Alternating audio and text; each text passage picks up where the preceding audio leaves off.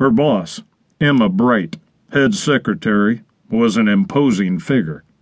She was tall, in her 30s, slim and beautiful with dark black hair coiled up on the top of her head.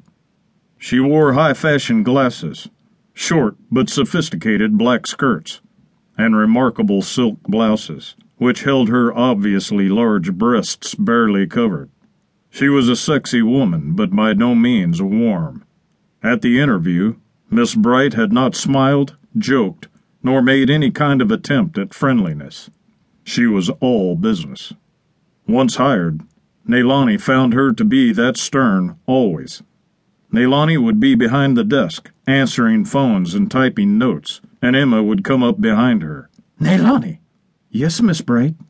"Why are you slouching like that? Sit up straight." "I'm sorry?"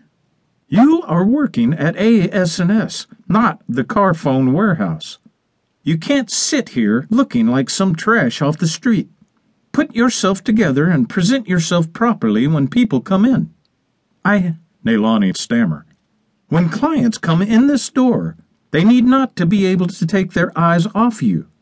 If you're just some—" Miss Bright would drop her posh accent and mock Nailani's less eloquent speech. "Bird they might see down the pub." And then she resumed her normal voice. "Then how will they feel about AS&S? Will they know that this is the most important company they will ever do business with? No. Dress properly, sit straight, and for God's sake, quit chewing your nails." Nailani had spent a large portion of her salary on trying to get a more professional wardrobe, but no matter what she wore, Emma found a way to criticize her.